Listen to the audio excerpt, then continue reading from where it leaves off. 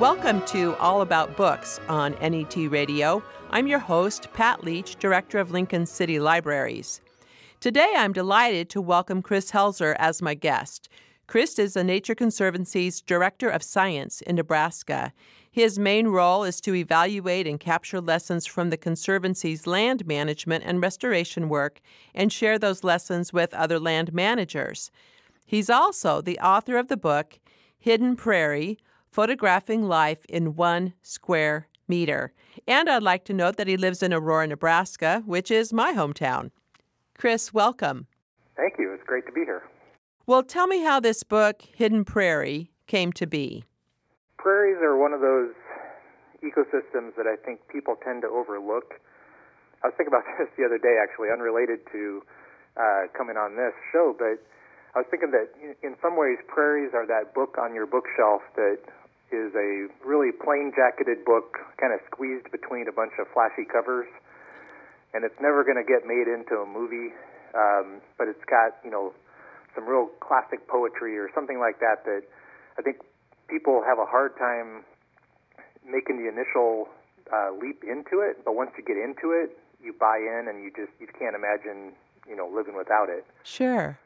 And I think one of the struggles for me as an advocate for prairies is just to get people to pay attention to them, because it seems like they're these big, boring, flat areas full of grass.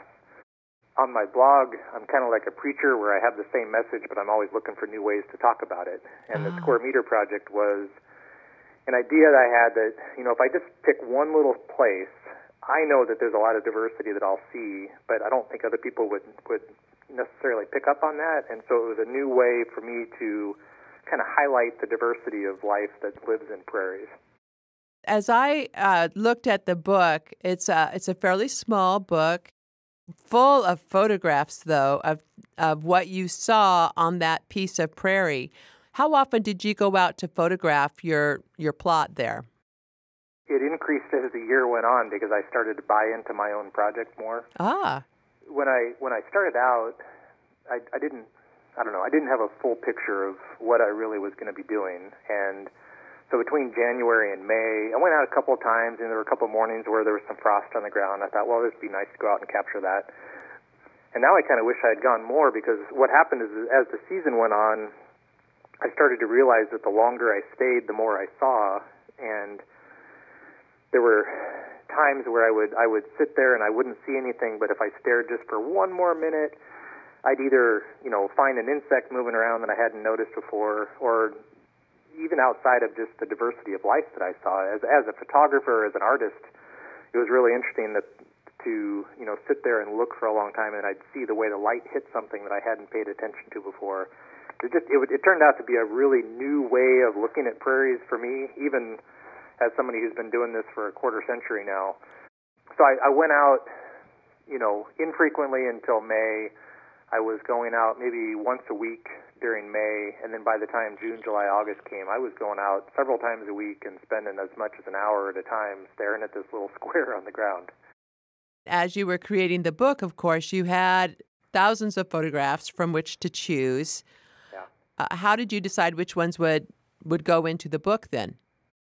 Well, I was trying to come up with the story of the project was one thing, but then I was trying to capture stories that I could fit into a book chapter, and so they tended to be, little vignettes about the day that I found the tree frog, and I wrote about how excited I was to see a tree frog and how nicely it sat for me, and interesting information about tree frogs. But then there were other examples of a plant species that I thought was going to bring in a lot of pollinators, like butterfly milkweed, that turned out not to, and I don't know why.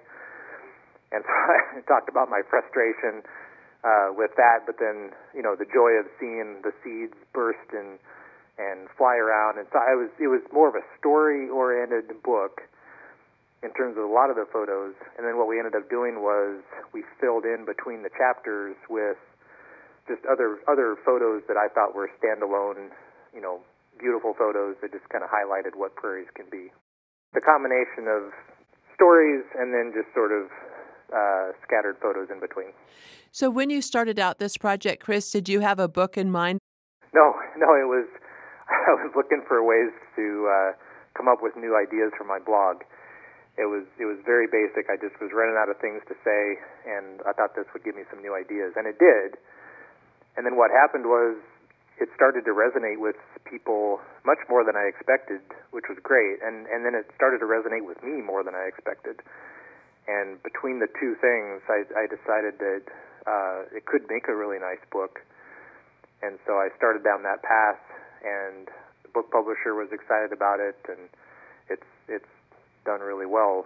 And then, now we're looking at a museum exhibit. It's just from sitting around coming up with an idea as a lark, this has turned into something much more than I expected, for sure. Well, it's interesting to me in the sense of your own evolution in terms of this project, and that it appealed to so many people.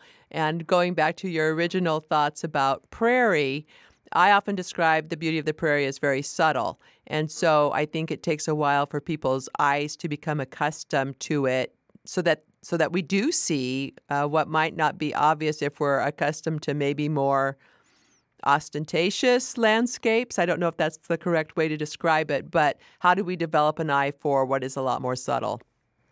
Yeah, no, I agree with all of that. And I think prairies, you have to slow down, I think, to appreciate prairies more than you do, say, mountains or lakes or forests, where there's something dramatic that's easy to see, and anybody could recognize it, right?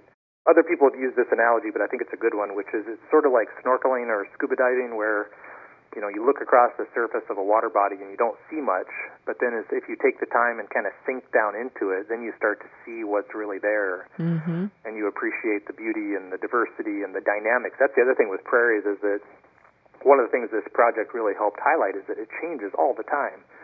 So you can visit the same prairie, every day in a week, and every day you go, you'll see new things, because there are always flowers that are starting to bloom or ending their blooming period, and there's insect species that are emerging or falling away, or just things that are more active on one day than the other because of the weather or other factors. And so one of the lessons of the book, I think, for me, and I knew this already, but it really drove it home, was that there's always going to be something new, and it's always worth going out just to see what's happening on this particular day.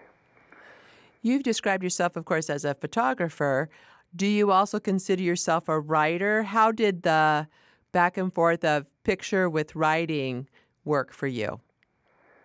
Yeah, I do think I'm a writer. I wrote a book back in 2009 on ecology and management of prairies, which was really my first foray into, serious writing, I guess. And then right after that, I started this blog called The Prairie Ecologist. And the reason I started it was that I was so frustrated with the fact that my book had come out, and by the time it came out, there's always about a year delay between finishing your writing and publication. And in that year, I came up with all these ideas that I wanted to add to the book, and I couldn't. And then books are not great for, stimulating discussion, and so I was looking for a way to get feedback on ideas and really talk things out with people. And so the blog turned into my way of doing that, and then the blog forces me to write twice a week on prairies and all these other topics, and that has been an incredibly helpful exercise for me in terms of exploring my own thoughts and ideas, but also just developing a better voice as a writer. I think a lot of people find that journaling is similar, so that regular practice of writing. Yeah, my blog is basically a journal that then lives on the internet, and I searched my own blog to remember what it was that I thought or found out or saw years ago. It's been great. I could picture that. It seems like the writing that is called for in blogging is pretty distinct from the writing that's called for a book. Since you write in different formats, does one kind of writing impact another? I think I have a different voice as a writer when I'm blogging than I do when I'm writing books. But the two definitely inform each other. I think one of the things I've learned from writing a blog is that I really have to share a lot of myself and make a lot of the writing, the stories about me and my experiences and my perspectives in order to connect to people and for people to feel like they're connected to me. when I go to conferences or when I meet people, it's shocking to me how much they know about my life, and then I remember that I've told them that through the blog. But then it's also, I have a very informal voice, I think, on the blog. When I write books, you're forced into being a little bit formal, but I think the way the blog has influenced my writing for books and for magazines, for that matter, is that I remember that, being too formal makes it harder to read and harder to connect to me as a writer. And I still think I've tried to translate a lot of the good parts of being a blogger into the writing I do for magazines and stories, which I think makes me more relatable as a writer. Well, and as somebody who reads a lot of nonfiction, I note that what you just described is what takes a book from being pretty dry to being just a lot more interesting, is as the author inserts himself or herself into it to provide context and often to give a few almost emotional cues about what's being learned or described. Yeah, I agree. And even if you're writing in third person, there are still ways that you can express yourself as an individual and share some of your perspectives and ideas so that people feel like they're connecting to the writer rather than just reading somebody's dry text. The expression I use a lot for that, Chris, is that for some books that end up being too dry, I just think we need a little bit of milk with these cornflakes. Yes, absolutely. I like that a lot. Well, let's turn from your writing life to your reading life. What do you choose for your own recreational reading? Nothing related to science or nature. Ah. I like authors like Anne Perry or Robert B. Parker, Rex Stout. I read a lot of mysteries, crime novels, often things that have some humor into them, because reading for me is an escape from what I spend the rest of my time doing. And so I guess I should be expected to read, nonfiction books about nature and ecology, and I feel like my work life is so full of that I need to escape. So your reading is quite different from that. Very. Has your writing impacted your reading life? I don't think so, but I definitely feel like whatever I've been reading influences the writing that I do. I have to be careful, I think. In fact, I'll find myself starting to write in the style of whoever I've been reading lately. Oh, I see. And I see that especially if I'm reading something like Anne Perry, or I read a lot of books from Great Britain, and I start using words that are not in the common English vernacular in America, and I have to stop myself and say, okay, wait a second, back off, become an American again.